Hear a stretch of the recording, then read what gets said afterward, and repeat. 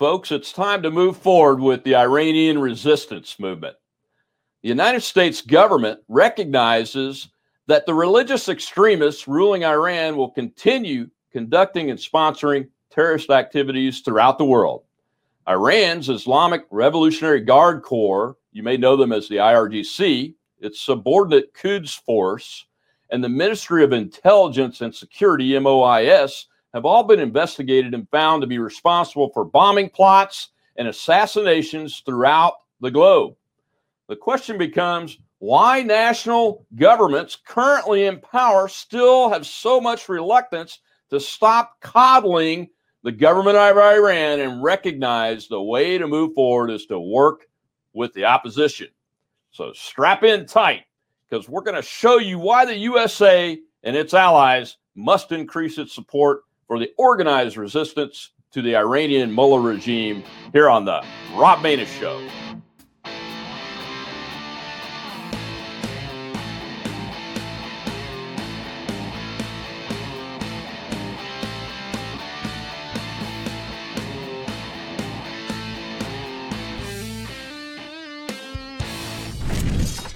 I've been supporting Iranians who want freedom from the Muslim extremist mullahs in their country for 40 years of my life. I've made it no secret that I grew up around Muslim extremism and also had an adopted cousin who my uncle found orphaned in the deserts of Iran. He was a wonderful Iranian who loved the freedom America brought him after his parents were killed. There are resistance organizations today working very hard to bring democracy to Iran. In his recent op-ed, retired U.S. Army Colonel Wes Martin identifies them and describes recent events surrounding them. For instance, he describes how they've been attacked, like in 2018, in the German, Belgian, and French police working together stopped the MOIS from detonating a highly lethal explosive device at an Iranian resistance rally near Paris. This rally was hosted by the National Council of Resistance of Iran, or NCRI, included senior dignitary participants from Europe, Asia, Africa, and North America. The failed attack once again emphasized Iran's ruling extremist fear of the NCRI and its affiliated organization, the Mujahideen al-Khalq, or MEK. In turn, the massive number of international dignitaries attending this event confirmed the global respect held by both organizations. Neither the NCRI nor the MEK are about power in Iran. They are about democracy in Iran. Both have become cultural, political, and ideological threats to the Islamic fundamentalists. The founding philosophies of both organizations were: one, equality between those in power and those not, between men and women, and among various religions and races. Clergy, number two, should not have total control over interpretation of the Quran. And three, clerics cannot have control over their congregations. These philosophies are in direct contradiction to the teachings of the Iranian fundamentalists. Shamefully, Western detractors who still strive for Iranian appeasement claim these philosophies reflect the teachings of Marx and Lenin. But the reality is, these philosophies, they more accurately reflect Jefferson and Madison. And until there is a great awakening among these politicians and bureaucrats, Iran will remain the number one nation state exporter of terrorism. Tens of thousands of Iranian expatriates who support democracy in their country will be holding a Free Iran Global Summit online on July 17th. The message of those Iranians, who will be joined by top lawmakers from the U.S. and Europe, is that the people of Iran want regime change, and that it's high time for Western leaders to cast aside this outdated policy of appeasement, not least as domestic protests against the regime continue to grow, as does the terrorist threats posed by the regime. We are pleased to welcome Ali Sababi as our guest today. He has a great depth of experience to talk about the Iranian resistance and the upcoming summit. Mr. Sababi is a member of Iran's parliament in exile, the National Council of Resistance of Iran, and president of Near East Policy Research, NEPR, a consulting and policy analysis firm in Washington, D.C. A socialist by career, Safavi studied and taught at UCLA, California State University, Los Angeles, and University of Michigan from 1972 until 1981. He's been an activist during the anti-Shah student movement in the 70s in the United States. Safavi has been involved in Iranian affairs since then and has lectured and written extensively on issues related to Iran, Iraq, terrorism, nuclear proliferation, and the political process in the Middle East. Welcome to the Rob Maness Show. Mr. Ali Safavi, thank you very much, sir, for doing us the honor to come on the Rob Maness Show to discuss the Iranian resistance, NCRI and the MEC, and this great event that's about to happen in just a few days, the Global Summit. We appreciate you coming on, sir. Well, hi, Rob. The pleasure is all mine, and thank you very much for giving me the opportunity. And I look forward to a very lively and hopefully informative conversation for your viewers. Well, Ali, I think a lot of Americans kind of have an understanding that there are Iranian expats around the world that try to influence what's happening inside the country of Iran, but I'm not sure that you know the average citizen has a solid understanding of that. Two of these groups are highly organized and have been working a long time, not to gain power inside the country of Iran, but to help the creation of a democracy there that's freedom oriented and freedom based instead of this Islamic extremism based the mullahs have put into place and have just done a terrible job at, in my opinion, over the years. Tell my audience a little bit about NCRI and MEC and what they have done and what their role is today. Yeah. Well, the NCRI, which is the abbreviation for the National Council of Resistance of Iran, was formed in 1981, basically as an effort to bring together the different Iranian political tendencies under one umbrella. Mm-hmm. And it was basically first initiated in Tehran, but of course when peaceful political activity became impossible because of Khomeini unleashing a reign of terror, it moved abroad to Paris. And it grew over the years to some 500 individual members and 5 different organizations, the largest of which is the MEK, or abbreviation for the Mujahideen Khalq, also known as the People's Mujahideen Organization of Iran, or PMOI. The MEK goes back 55 years to 1965. Oh. When 3 Muslim university graduates formed a group, obviously in opposition to the Shah's corrupt dictatorship. Mm-hmm. And they wanted to bring about a democratic form of government. And the organization worked for about 6 years clandestinely from 1965 until 1971. Engaging in various kind of study groups, reading like sociology, social theory, social change, studying other major revolutions around the world. But before it could engage in any kind of activity against the Shah, the secret police of the Shah, notoriously known as the SAVAK, mm-hmm. Basically raided the various locations where MEK members were located, and it arrested the entire leadership cadre and 90% of its rank and file. All of the 16 members of its leadership, 15 were executed by the Shah. Mm. One of them survived. He was given a death sentence initially. His name is Masoud Rajavi. He was 19 when he joined the movement. But his brother, Professor Kazem Rajavi, later to become Iran's first post-revolution ambassador to the United Nations European headquarters in Geneva, was a very, very well-known academic in Switzerland.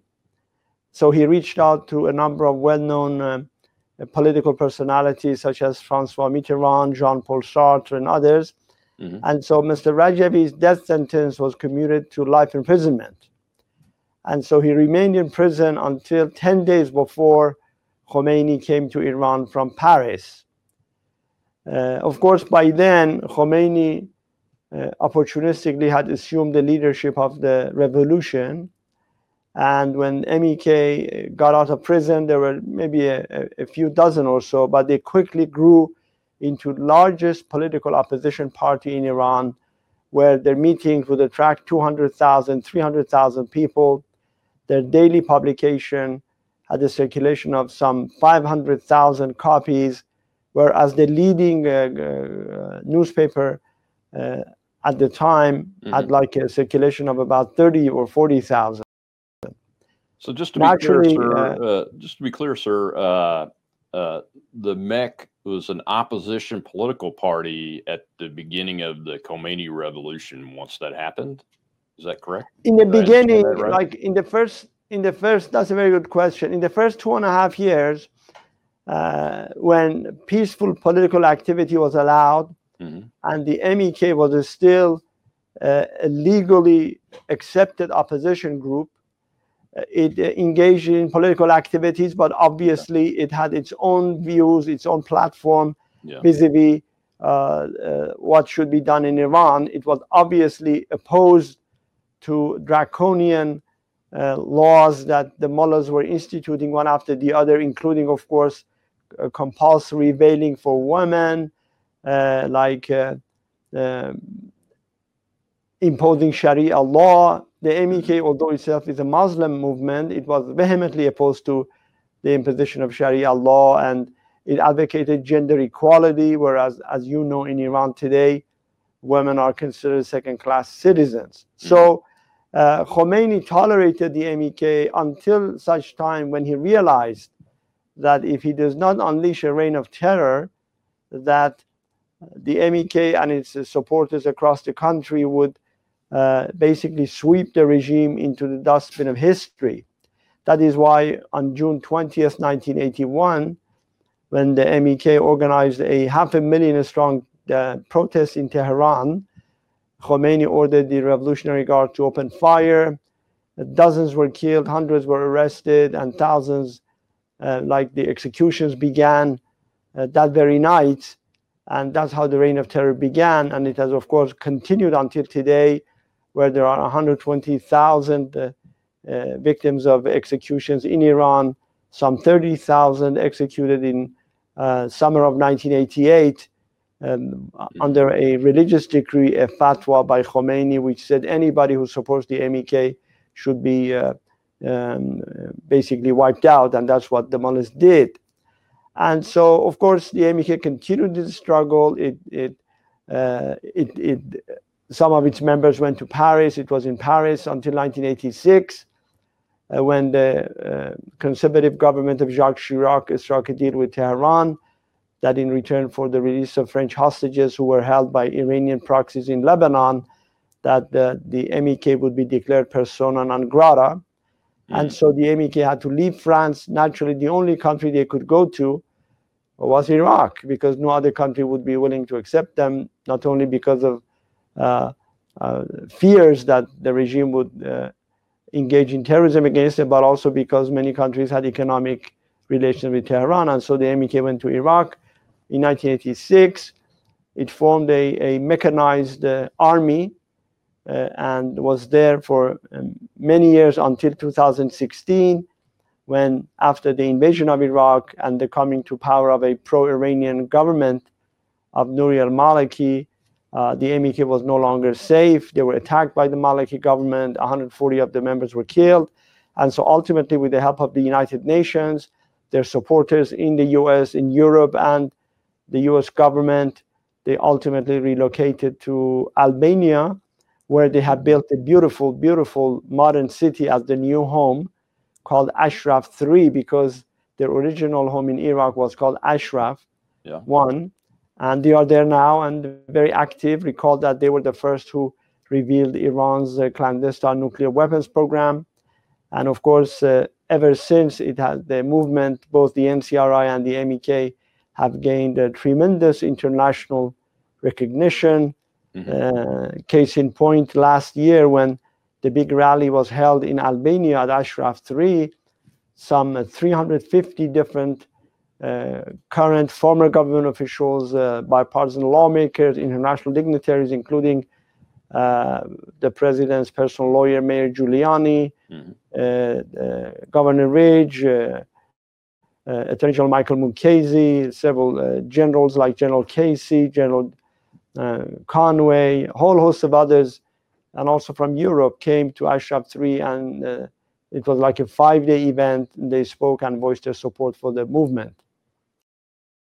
Yeah, and just for clarification for the audience, sir, the NCRI and the MEC are in agreement on the 10 policy positions the NCRI leadership talks about?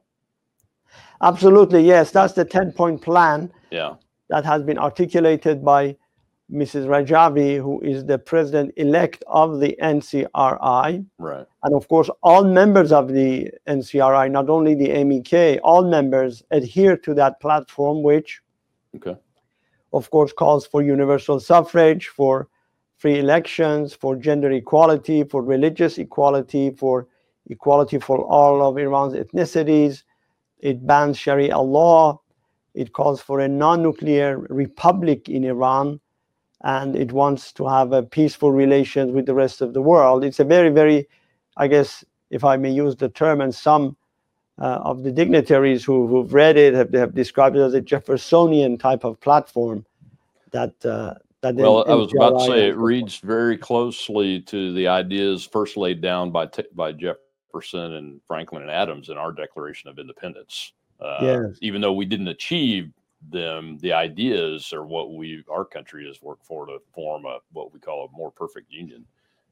So that leads me to really the next question, Ali, and that is, in the last 10, 15 years, you mentioned some of the generals. I'm a retired full colonel from the Air Force after 30-something years. I just published an op-ed by retired Army Colonel Wes Martin, who worked with the MEC at Ashraf, I believe, and has great faith and confidence in NCRI and the resistance in the MEC, as I do, and a lot of us do that were senior, lower level senior leaders all the way up to the most senior leaders in the military uniform. We support your efforts because that's what we see is Jeffersonian, Madison type ideals that, and we also see from stated policies from the president-elect, folks like yourself, that the idea behind NCRI and MEC is not to seize power. It's to enable the creation of this democratic republic that follows Jeffersonian and Madison type ideas, right? Absolutely. I think, first of all, let me say that we have been very fortunate. I think the situation in Iraq, in many respects, as tragic as it turned out to be, had a silver lining. And the silver lining was that many American officers who were based at Camp Ashraf came to know the MEK personally, including the colonel you mentioned, Colonel Wes Martin, whom I know quite well. And in that sense, they have been at the forefront of the campaign to get the American people know the MEK and what it stands for. Naturally, I think we have learned a great deal from the disastrous and painful experience of Khomeini's 41-year rule. And that is why we have said time and again, and Mrs. Rajabi has impressed upon this, that we are not in this fight to seize power, nor are we in this fight to even have a share of the power. We feel it is our generational duty to create a situation whereby the Iranian people can choose freely whoever they want them to lead the country in the future. And once we accomplish that, I think we feel that we have delivered on our commitment. Now, obviously, in a future democratic Iran, if the Iranian people choose to vote through the ballot box and bestow us with the responsibility and the honor of leading Iran into the future, our movement has demonstrated over the past 55 years that it is ready for that challenge.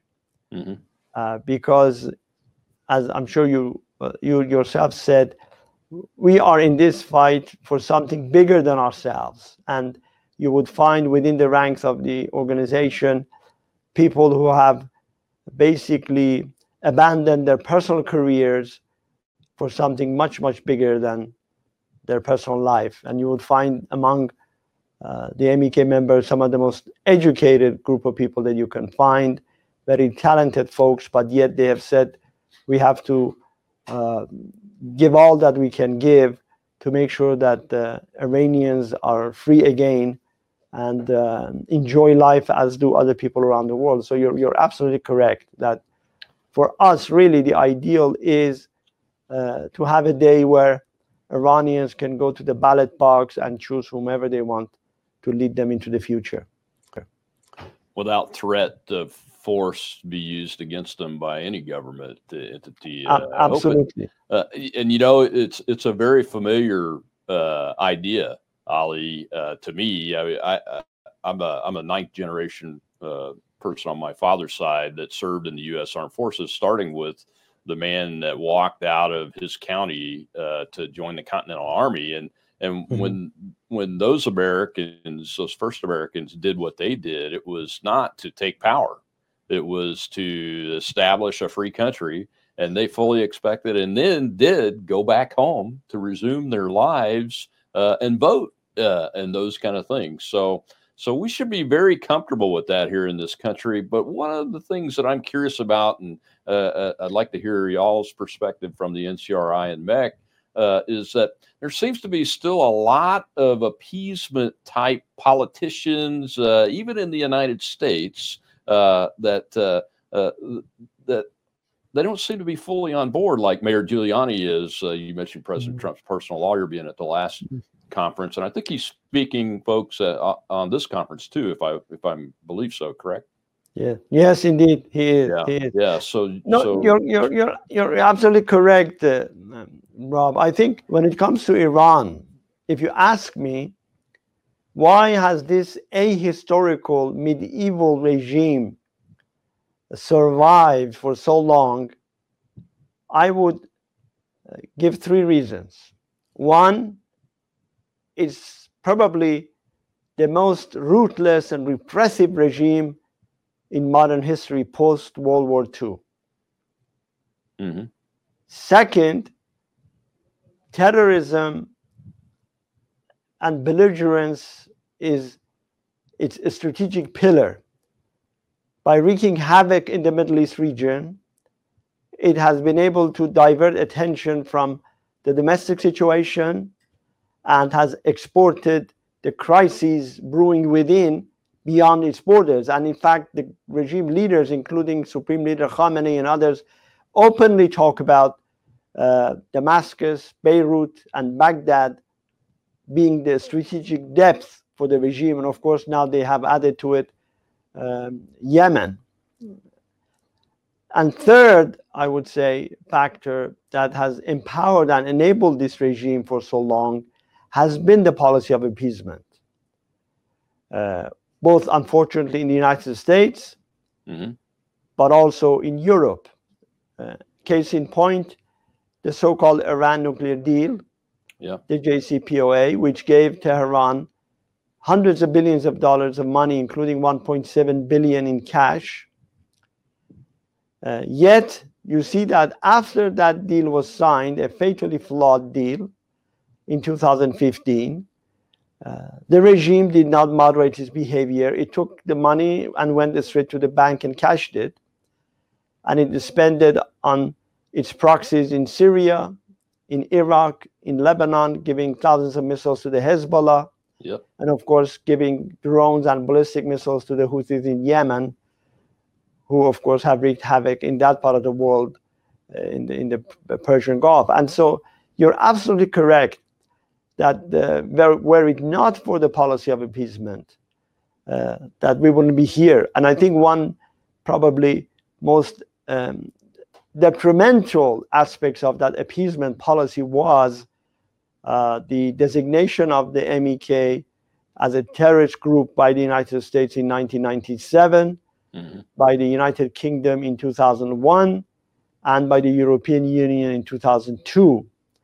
And what that did, basically, it shackled our movement, because for 15 years we devoted every resource we had, monetary resource, financial resource, political resource, human resource, to gaining back our legitimacy and fight off these listings, which of course we succeeded resoundingly, both in the United States in a ruling that had never been issued in the since 1803. We won a writ of mandamus that the America's second highest court, the Court of Appeals for the District of Columbia, unanimously ordered the State Department to either make a decision on the status of the MEK, or it would remove it from the list itself. In the United Kingdom, Lord Chief Justice Phillips, equivalent of John Roberts, in his ruling chastised the UK government for wasting public money to keep the MEK on the terrorist list. And in the European Union, the court did what it had never done in its 53-year history, and that is to strike down the designation of the MEK, which was, of course, within the realm of foreign policy, national security. And as you know, courts never get engaged in this type of decisions. And so in this sense, yes, you're absolutely correct that appeasement not only enabled and empowered and prolonged the rule of this regime, but in many respects retarded the democracy movement in Iran. But of course, that's all over now. We are on the offensive. That is why you see the situation in Iran has gone through seismic shifts, with the nationwide November uprising in 2019, and of course the subsequent uprising in January of 2020, and of course continuing acts of protest. And the MEK now is focused in many respects on the domestic situation. It has resistance units that are active all over the country as we speak. And so things are looking very good, very optimistic for us. And we believe that by relying on the Iranian people and, of course, the support of the moral support of the international community, we can finally push aside the dark clouds of dictatorships in our country and allow the dawn of freedom to arrive. And I know, Ali, that I fully support that, and I know a lot of Americans do. But there is a concern in my country because we learned some really hard lessons from Iraq and the length of time that we've been in Afghanistan. Again, that regime change wars are not the proper use, in our opinion, of the United States military force without the right purpose. NCRI and MEC.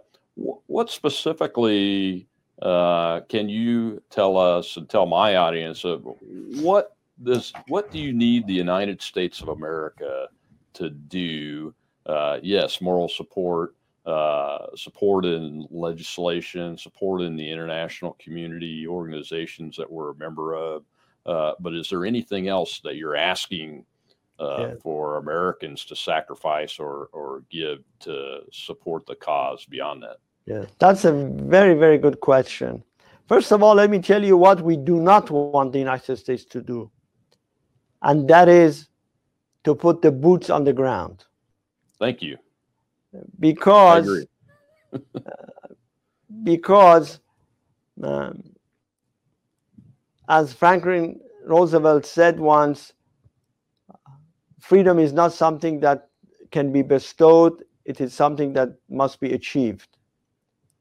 And so making Iran free is our task, is our responsibility.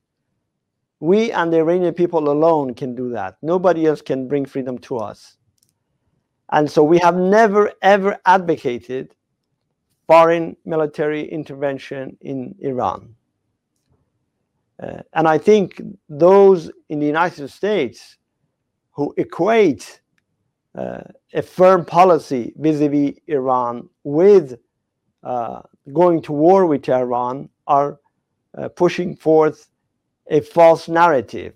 And that narrative is intended to justify appeasement. So with that said, I think the United States can do a lot. Of course, the policy of maximum pressure has been very effective. I think the decision to leave the JCPOA was very prudent because that deal was flawed to begin with. Of course, we don't have time to delve into a lot of details, but maybe at some future opportunity, we could tell your audience why that deal was flawed and why it would never stop Iran from obtaining the bomb. But I think that everything must be done to prevent the regime in Iran to get its hands even on $1. It should not be allowed to spend any money on any weaponry. It should be banished from international fora. It should be delegitimized. Its leaders must be prosecuted for crimes against humanity. You know, the 1988 massacre is a manifest case of crime against humanity, executing political prisoners who were in prison and none had been sentenced to death is a crime against humanity, is like a genocide. And so I think a lot more needs to be done. I think the United States can also help the Iranian people technologically, provide them with the type of instrument and technology that would enable them to bypass Iranian regime censorship.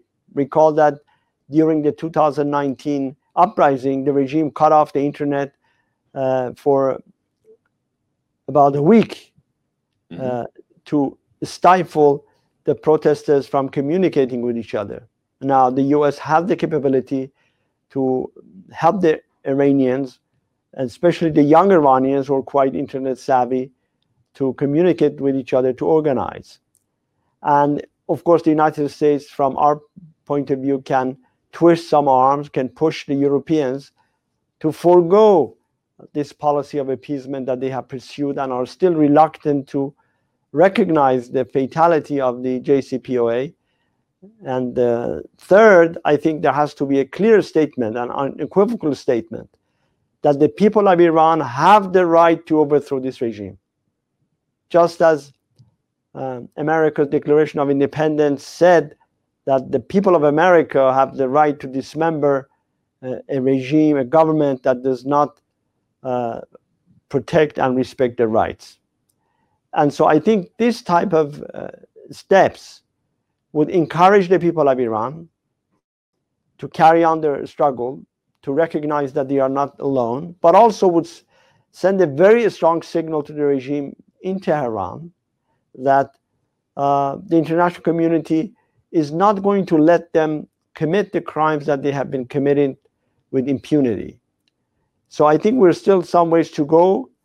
But at the end of the day, Rob, I would say that it's the street in Iran that will make the difference. And I'm very, very happy to tell you that, especially in the past couple of years, there has been a tremendous outpouring of support to the message that the NCRI and MEK have been putting out within Iran, to a point where regime's officials are talking about it every day. Case in point, back in May of this year, two elite Iranian students, award-winning gold medalists at the Astrophysics and Physics Olympiad in 2018, were arrested by the security forces for their alleged ties to the MEK. Remember, these are people who were born under this regime after the revolution and have been under constant barrage of regime's propaganda, demonization campaign against the MEK. Yet the MEK's message has found its way through the dark clouds of censorship and misinformation and has reached the Iranians. And so I think, to be honest with you, after 41 years, we are quickly reaching the end of the road. The mullahs are immersed in a multitude of crises regionally, socially, politically, economically. As you know, the Iranian rial is in a free fall, the currency. Inflation is running something like 67%. Unemployment is more than 50%. About 25 million Iranians live in slum areas around the cities. About 17 million sleep hungry every night. You know, in a country where you have the second largest gas reserves in the world and used to be the fourth largest exporter of oil, people have to dwell in graves. And so because of all of this, I think that the day of reckoning is approaching fast. And to the extent that the international community can demonstrate solidarity with the people of Iran, I think they can expedite the process of bringing this regime to an end and ensuring a peaceful transition to a democratic and secular government that can play a constructive role in bringing peace and stability in the Middle East. Well, I tell you what, sir, I might have asked a good question, but you had a great answer. And I knew what the answer was likely to be, but I wanted the people that are my audience and the American people that get to see this interview, hear it directly from you. And I think you're right. I've been monitoring the situation for a long time. In the last couple of years, I've been very pleased to see the successes that the NCRI and the MEK are having inside the country of Iran. Because, as you know and pointed out, that's where it has to happen. As much as I think the organization of NCRI and the MEK are, and you all recognize this from outside as expatriates and everything, to provide that support, intellectual capital, resources of funding, and those kind of things, penetrating the message, the truth. To the Iranian people is what eventually is going to get us to the end of that road. And I think you're right. I think we're getting there, and it's only because of your success. And that's one of the reasons why personally I've supported not doing the JCPOA and then withdrawing from it for years now. In the campaign of maximum pressure, you'll see me and my colleagues support President Trump's administration on continuing that and ratcheting it up. To make it hurt even more, even though we pray daily for the freedom-loving people of Iran. We've got to get to the end of this road so that eventually the dream of freedom and prosperity, you mentioned the poverty, can once again emanate from within and outside of Iran, this jewel, of the world, really. From a historical perspective, and I just so appreciate you coming on today. Please tell my audience, that about the participation in the global summit that's about to happen on July 17th, and how to get in touch and find out more information about it. Yes, definitely. Let me just add, if I may, just one footnote to what you very eloquently said. Obviously, as an Iranian, I and all of us in the movement feel for the hardship that the Iranian people have to endure because of the sanctions. Yeah. But I think remember that even when Iran was not being sanctioned, the people of Iran did not reap the benefits of all the money that was coming in. When Ahmadinejad was the president for 8 years, Iranian oil revenues were about $600 billion. The question is, where did that money go? It was either spent in regional countries, supporting terrorist proxies. It was spent on the nuclear weapons program. It was spent on the ballistic missile program. And it was also spent on arming the Revolutionary Guards and the military and security forces to suppress the Iranian population.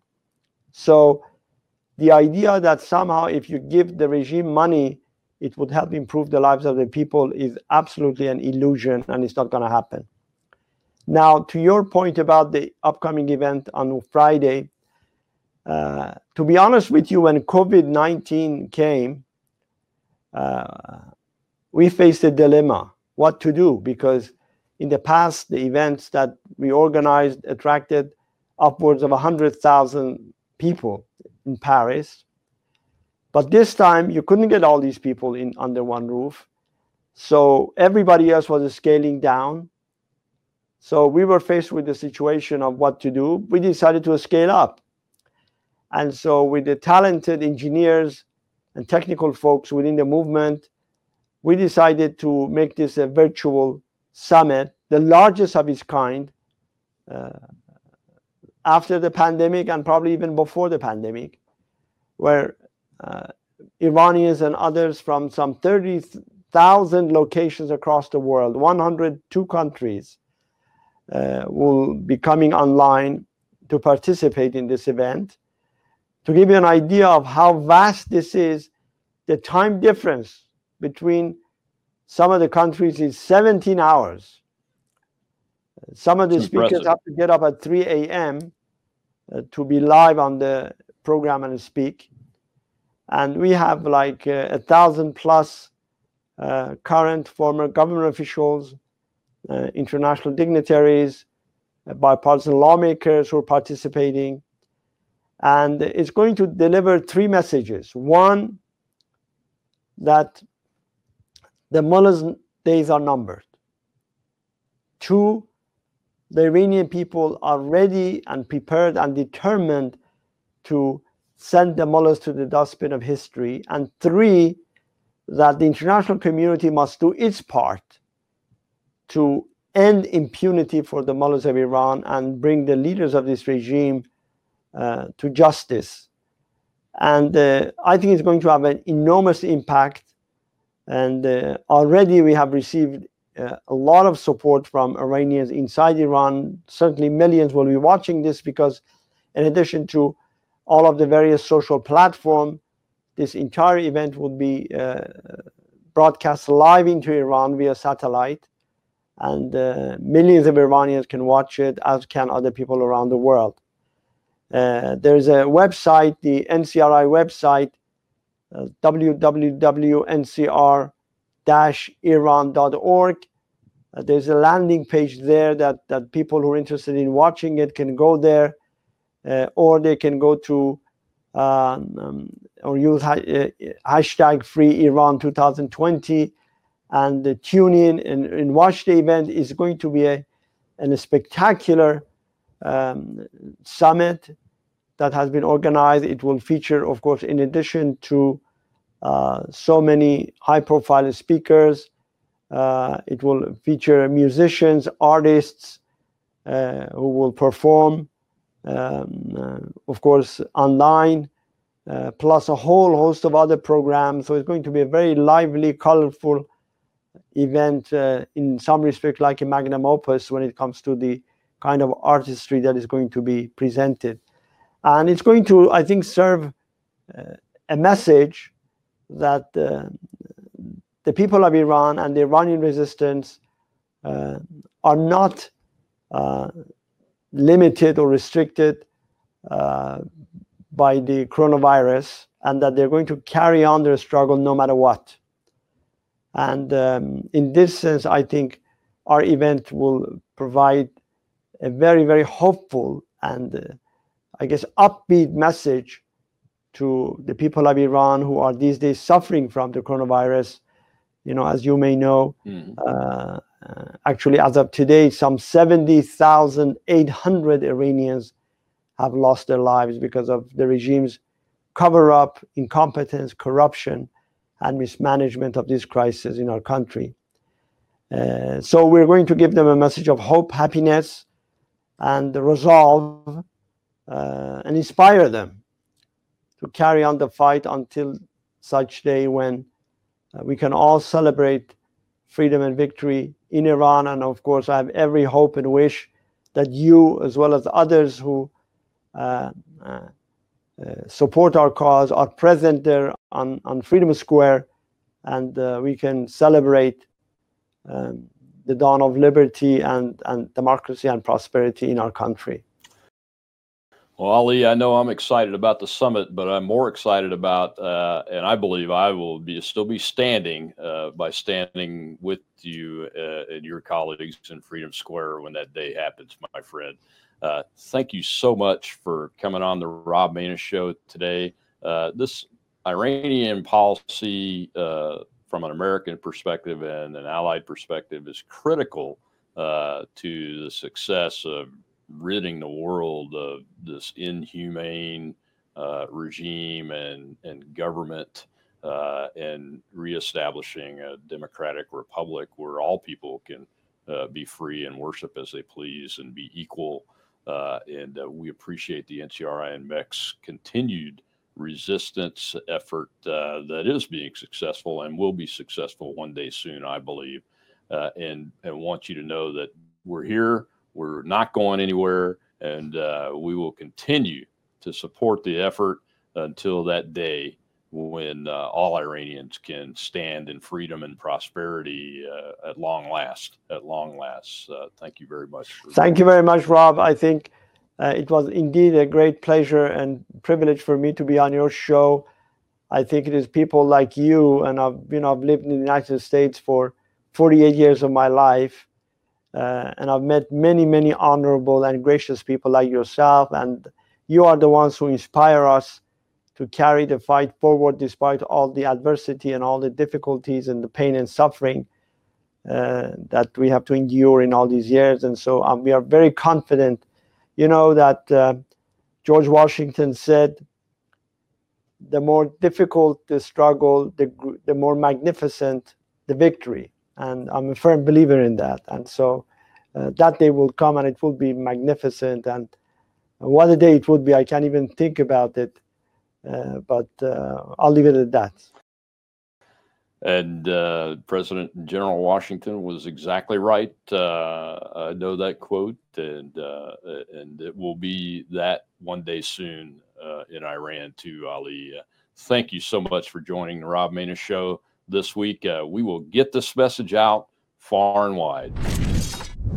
Well, we certainly appreciate Mr. Savavi taking time out of his very busy schedule to come talk to us so our audience can get a better understanding of what NCRI and MEC are all about, and to get some knowledge and help share the information and maybe even go on to the Global Summit on July 17th online.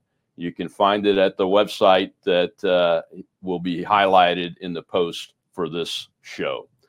Until next week, this is Rob Maness.